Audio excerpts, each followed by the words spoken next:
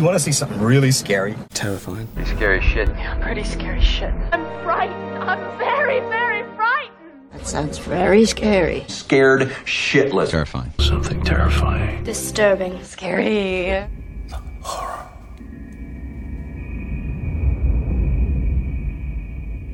Horror. Okay. Scare me.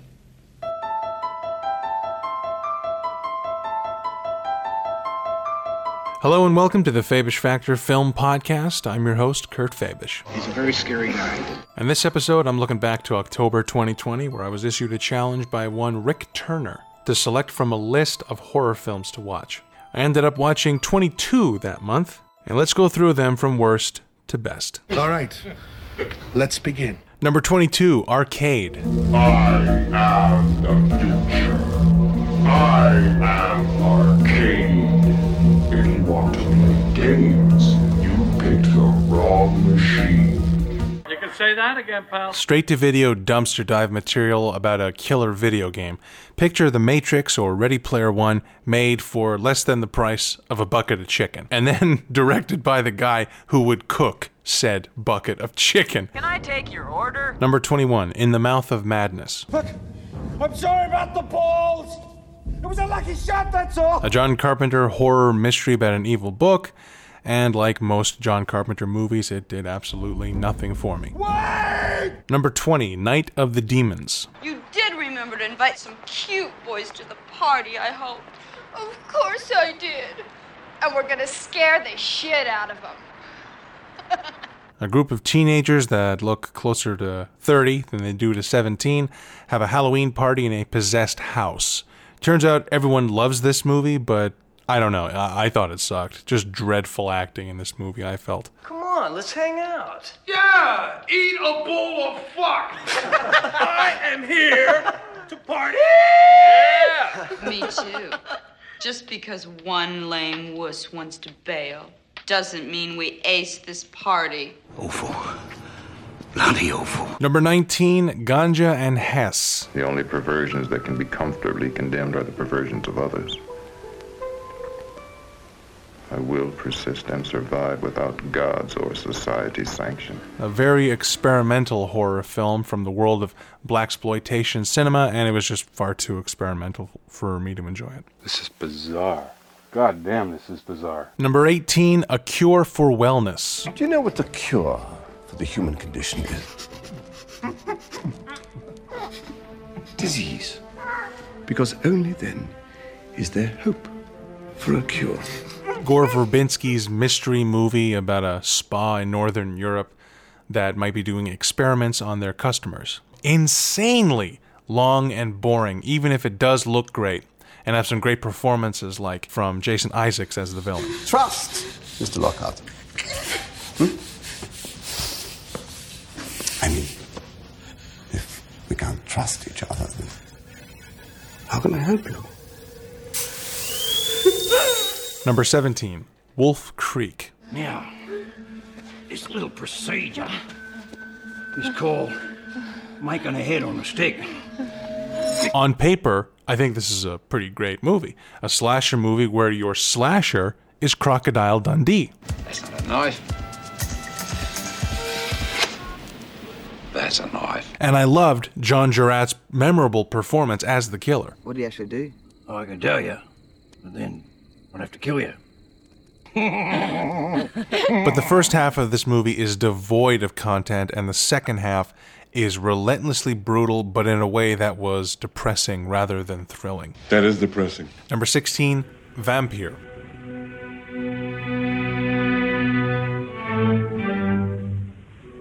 A superb-looking black and white horror film from 1932, and the visuals are the reason to watch it, but for me, there just wasn't much else.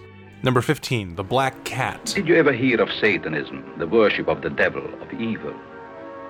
Approach with the great modern priest of that ancient cult. And tonight, dark of the moon, the rites of Lucifer are celebrated. And if I am not mistaken, he intends you to play a part in that ritual. Very important part. Maybe the shortest feature-length film I've ever seen, clocking in at 63 minutes.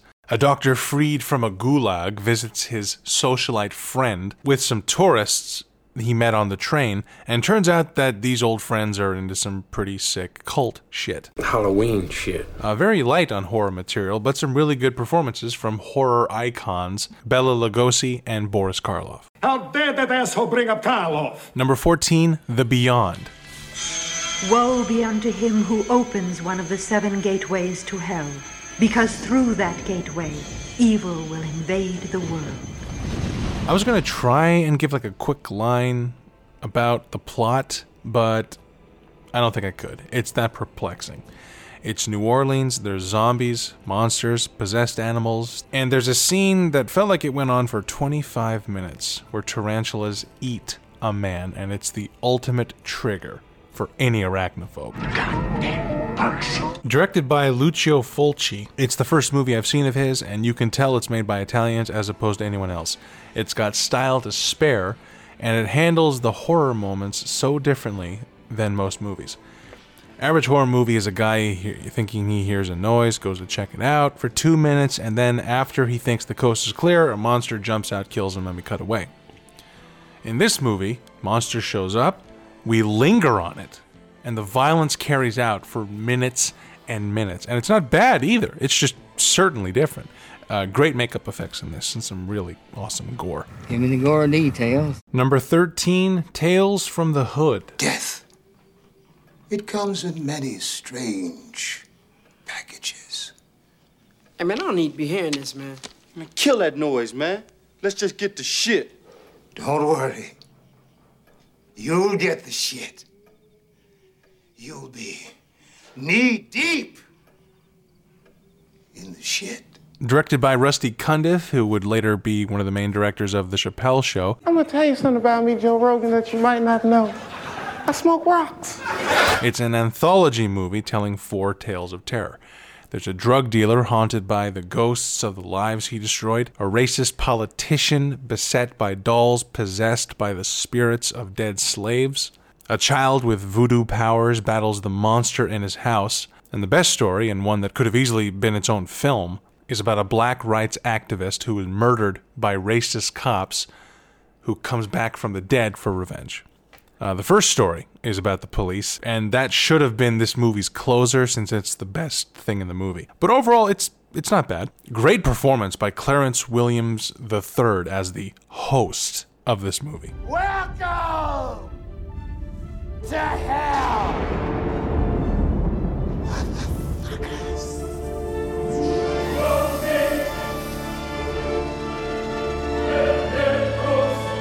Number 12, Tales from the Crypt, Demon Knight. Frights, camera, action.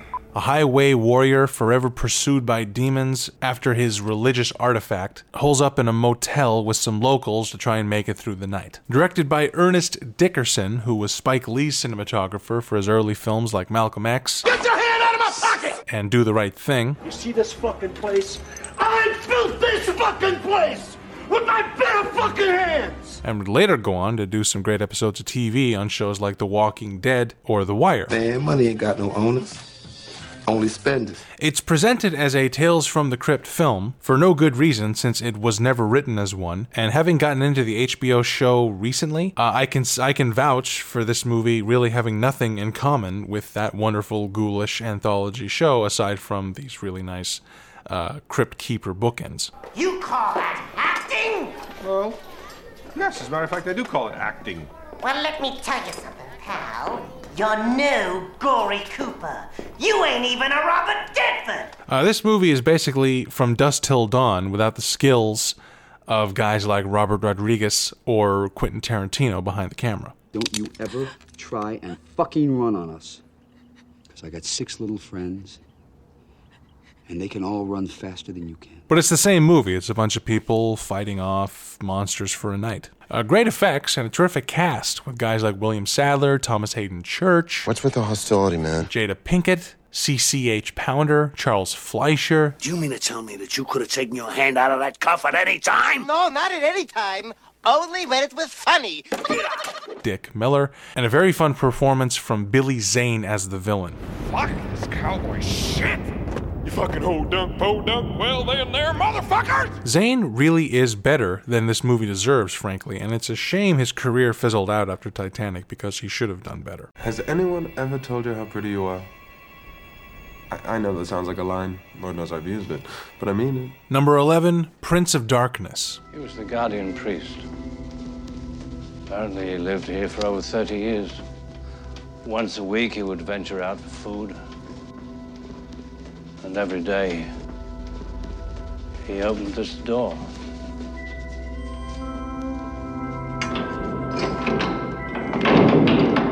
A John Carpenter movie I like that's not The Thing. Has the world gone topsy-turvy? It's basically The Thing again, only with the supernatural rather than aliens. Fuck you too! But it's a group of scientists trying to stop a demonic invasion via a portal to hell in a church basement. There's none of the camp aspect that I hate in John Carpenter movies, where the acting is over the top, but there's a lot of silliness, like in The Mouth of Madness. I want to see your supervisor! It's a serious horror film with good effects and a good cast. I've got a message for you, and you're not going to like it. Look at his chest.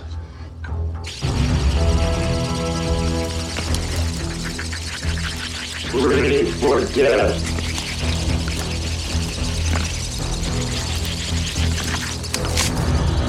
Jesus Christ! Number 10, A Tale of Two Sisters. A South Korean haunted house movie from Kim Ji-woon, who would later make one of the most extreme serial killer films I have ever seen with I Saw the Devil. That is fucked up. So this movie is certainly a different ballgame. Two sisters, after losing their mother, have to deal with their new wicked stepmother. Gorgeously filmed movie, much like I Saw the Devil, but where that movie went for the gore and the blood, this goes for more of the brooding tension and jump scares, and it is seriously frightening in places. That Asian style of horror with the women with super long black hair obscuring their faces, you know the drill. And then the story throws in twist upon twist in the second half and makes it pretty riveting to watch. Number 9, Trick or Treat. Trick or treat.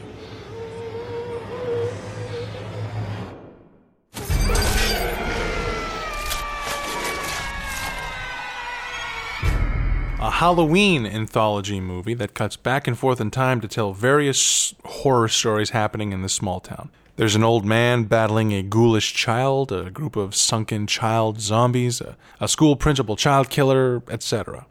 Dark as it gets, it's very light in tone generally, from the guy who would later make another good holiday-themed horror movie, Krampus. I just want to say I'm sorry for thinking you're such a spineless dick all these years. There's a great character in this, Jack, who's this little kid in a scarecrow outfit who makes a couple of appearances throughout the movie. Great image. There is one sequence in particular, a way one of our stories wraps up, that is seriously one of the most jaw-droppingly shocking things I've ever seen in a film, and a shiny gold piece to whoever sees that coming. My, what big eyes you have. Number 8, The People Under the Stairs. I'm tired of fucking around, so either put the gun down now or kiss your ass goodbye, boy. Wouldn't be a proper horror movie list without some Wes Craven. And this is the weirdest Wes Craven movie I have seen so far, which is saying something. He's sick for fuck's sake. You've seen one too many movies. Nah, Sid, don't you blame the movies.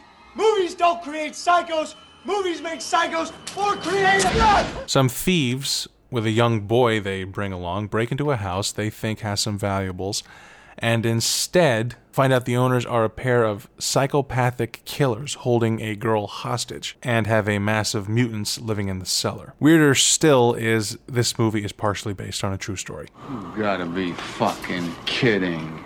More disturbing than actually scary. This is a good Wes Craven movie with some solid writing and acting. A pair of memorable villains played here by Everett McGill and Wendy Roby, who of course were Ed and Nadine in Twin Peaks. I'm going to have the world's first 100% quiet runner.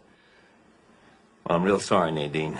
Ed, you make me sick! And the premise of this kid trapped in a house with psychopaths trying to escape, I think the great thriller Don't Breathe owes a lot to this movie. My name is Ruby Williams, and I represent the Association of People who have been unjustly evicted, exploited, and generally fucked over. What? Number 7, Ghost Watch. The program you're about to watch is a unique live investigation of the supernatural. It contains material which some viewers may find to be disturbing. Parkinson hosts a live news report about a haunted house in England. Technically not a movie, since it was produced and aired on television, but this was something else. Actually aired as a sort of prank on the BBC, Halloween 1991, where there was no warning or talk that it was fake. No creaking gates, no Gothic towers, no shuttered windows. Yet for the past 10 months, this house has been the focus of an astonishing barrage of supernatural activity. It's one of the best faux documentary type films I've seen. Parkinson is great, playing it straight, talking to experts about the occult and the family of the house.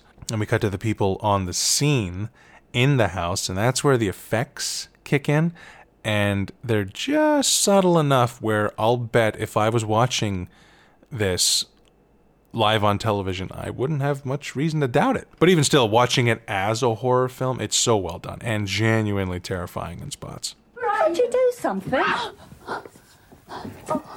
Susie.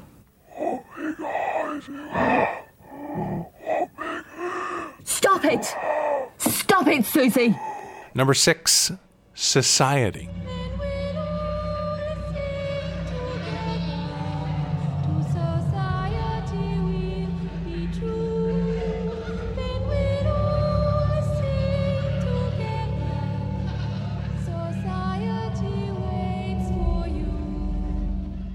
A kid having disturbing dreams about monsters is convinced his family is involved in some kind of incestuous cult and tries to prove it.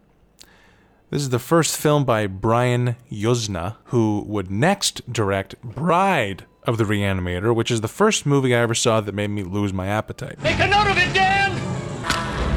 Tissue rejection! This starts as a mystery movie about a secret society and then a bit of a psychological thriller where our hero might be imagining all of this, and it's well written and acted. But then in the final act, that's when the effects by Screaming Mad George show up, and holy shit. Mary, Mother of God, this shit can't be real. Some of the most disgusting and fucked up creature effects I have ever seen. Well, now that is some fucked up shit. Made all the more freaky by how funny the movie suddenly gets in this section. Well, son, I guess you're right. I am a butthead. Hey, Bill. I could describe some of it, and I just still couldn't do it justice. I can say we see a bunch of people merge together into a giant ball of flesh, but that needs to be seen to be believed.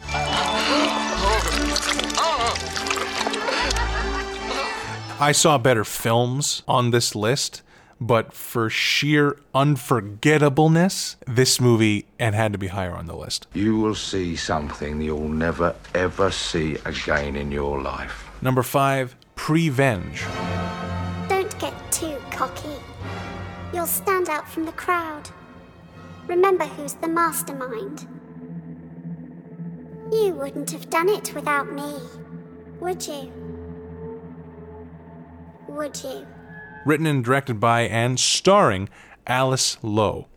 This is a psychological horror movie about a single pregnant woman who is convinced her unborn child is telling her to kill. Alice Lowe, who was pregnant while she was filming this, is a proper triple threat. This movie is so well written and directed, and she truly gives a great performance. It's the slasher movie, very violent, but it's also a black comedy, taking this satirical look at how the world views pregnant women. You're insane. I am a working mother. It is not easy meeting your kids' demands these days, you know. This movie would make a great double feature with We Need to Talk About Kevin, which was another great film about motherhood. Mommy was happy before little Kevin came along. Did you know that?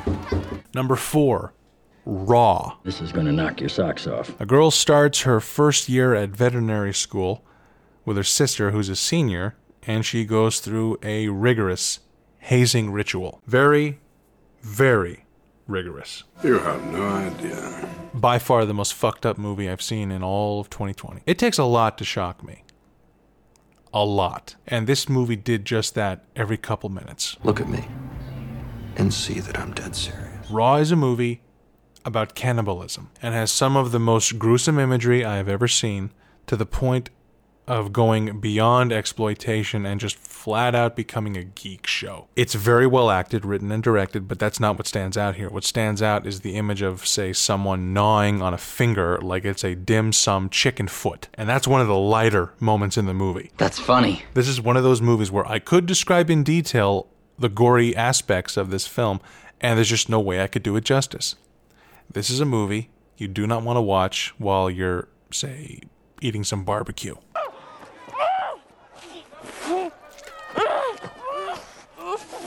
Number 3, Spring. Are you a vampire, werewolf, zombie, witch, or alien? Are you scared of me? Yeah. But explain it to me. An American on the run comes to Italy where he meets a German girl, and they fall in love. Turns out the girl might be involved in some carnivorous lunar activities. If Before Sunrise was a horror movie, it would be Spring. Loving someone and being loved means so much to me. This is my favorite kind of horror movie, really, where you can take out all the horror elements, and it would still be a great film because of the script and the performances. A pair of excellent performances by Lou Taylor Pucci and Nadia Hilker, who have that kind of romance movie chemistry you need to make a movie like this work. Are you gonna rob me? No, you look poor. Well, I'm not gonna carry drugs up my ass for you or your boss. Go out with me tomorrow night. No. Because you're a hooker. Because I don't date. This is a fucked up act you have. But the horror elements in this movie are outstanding. The creature effects, practical and digital, are just jaw-dropping. Rick Baker quality work here. Without giving too much away, the awesome thing is this woman never changes into the same thing twice. At first, I thought, okay, it's a vampire movie. Quick! We have to kill the boy! How'd you know he's a vampire? He's a vampire? Ah! And then in the next scene, it's more like a werewolf type thing. Stay on the road. Keep clear of the moors. Beware the moon, lads. And then it just keeps going like that. It's a love story punctuated with some memorable horror moments and makes for a great watch. Evan, I really think you're great, but I'm not giving up paternity for a guy I just met a week ago. I know. I don't mean to sound like a selfish dick. But is there a way? Number 2, Perfect Blue.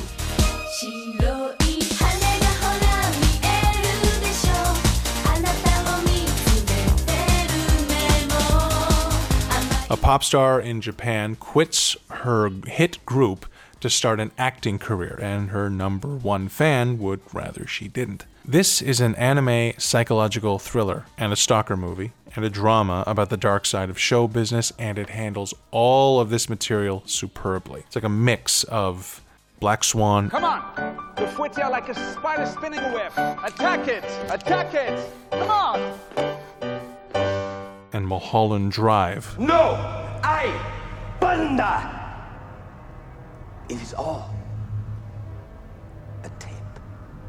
Done as a Japanese anime. It's a very unpleasant movie, mixing the horrific and the tragic. Like, it's one thing to have a killer after our heroine, but we also have to deal with the heartbreak of watching her have to film a rape scene to further her career. So well made as this meta story where she's filming a TV murder mystery about a stalker while she's being stalked. So whenever we cut to her, it kind of takes a minute to tell if we're dealing with the plot or the plot within the plot. I know who I am! I'm a dude playing a dude disguised as another dude! This is an outstanding animated film. And number 1, Lake Mungo. I don't know why it's important, like how it helps people like dealing with their loss, like making up stories about ghosts or whatever.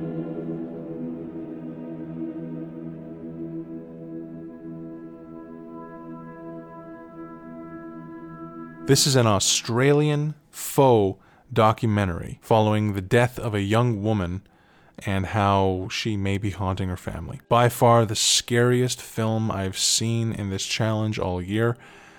This is the kind of movie where I kind of had to adjust my gaze, and I wanted to look away from, with that dread of an impending scare. Chicken shit, that's what it is. It's always strange seeing a fake documentary that's not going for laughs, and instead is serious as a heart attack. And to make that work, it better be good. And thankfully it is. The acting and writing and directing in this movie is so real. They really went the extra mile to make it feel like a true documentary about real people. Nothing is exaggerated. I just couldn't bring myself to identify Alice's body.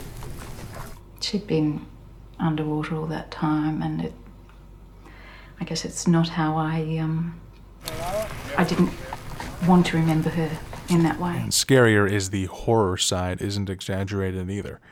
It's all these shots in the middle of the night where there's like a face in a reflection, and it's not a demon face, something monstrous. It's just that it's the face of someone that we know to be dead, and it's scary as hell every time.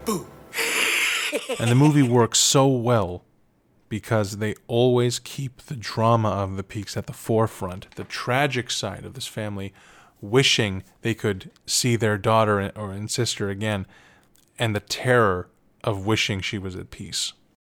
This is a damn good horror picture. Sometimes, I just forget that she's not coming back. I forget.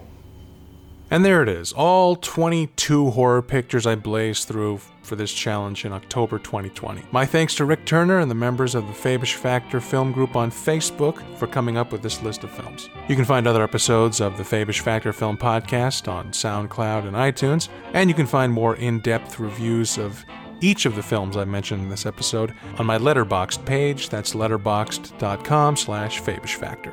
Thanks for listening. Midnight, were the stars and you. Midnight, and a rendezvous.